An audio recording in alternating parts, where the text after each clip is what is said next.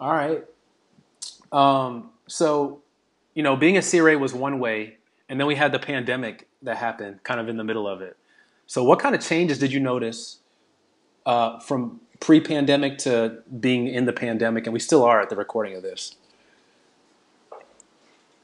Yeah, so my situation was pretty interesting because the prior company I was with, they really wanted to keep me on board. However, they didn't really have any work for me because my resourcing was all over the place. And logistically speaking, I was working out of the East Coast, but they had a need for the West Coast. So I was flying before the pandemic to Salt Lake City, Phoenix, LA weekly, Jesus staying there. Christ. Yeah, it was crazy. And I was And, staying there on and, site at and least 2 to 3 days. and just to Mhm. interrupt you real quick, for those that don't know, um, those cities sound amazing on paper to be traveling to a lot, but all that time on the plane every single week, multiple times a week, is not fun. So Yeah, go ahead, Eric. yeah, yeah. So I'll second that. So basically, you're sitting in an airport for a couple hours, maybe an hour, whatever, waiting to take off. Then you have a 3 to 4 hour flight all the way to the West Coast, plus the time difference, which you gain time, but then also when you're coming back is when it's brutal. Yep. And then, since I was trying to be a hero back then, since I was new to the grind as a CRA, I was trying to impress. So I was doing like 10 to 12 days on site per month. Hmm. So my whole week was getting burnt by travel and being on site. But at the time, my wife now was in PA school. So, you know, and I was also living in Raleigh and just kind of like exploring and seeing other friends and stuff like that. So it wasn't bad. But now that I'm married and I have like a different life and everything, I can't be on the road for 5 days a week. Yeah. So that was just crazy. But I was doing that up until the pandemic. I guess I had intentions to eventually cut that off and lower my workload, but that kind of gave me the segue of achieving that. And for about like 8 months, I was literally unbillable.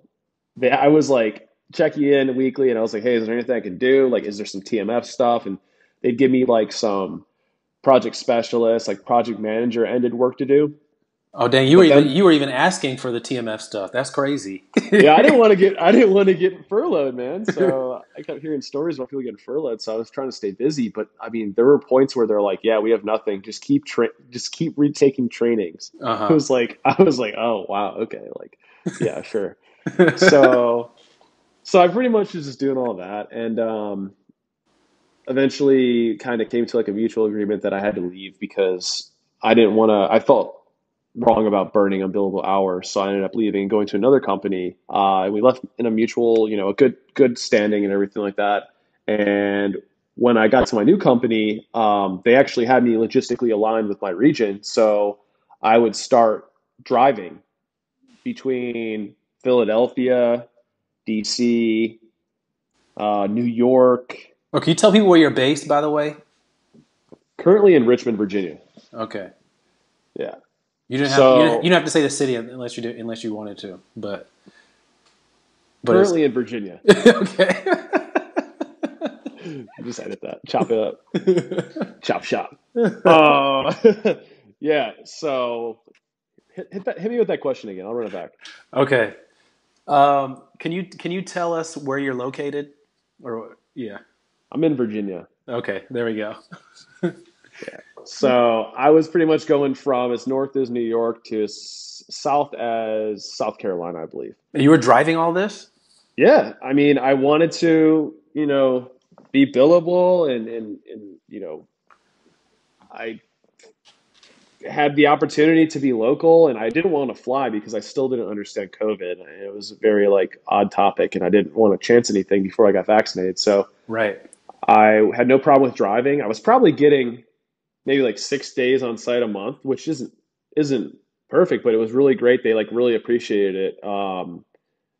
That I was actually out there still doing work when a lot of people were still afraid to travel at all. Right. So I just rent a car, go to the sites, head back. They were long trips, a lot of driving, but That's pretty much what I was doing. And I was also trying to stay away from remote monitoring because when I first joined the Oh, company, we were doing a lot of that. And they're like, if you want to drive, you can avoid this. And I was like, yes, please. Because honestly, remote monitoring is not all it's cracked up to be. It's actually a lot more work because there's so much paperwork and so much back and forth phone calls and emails that you can do way easier on site. yeah.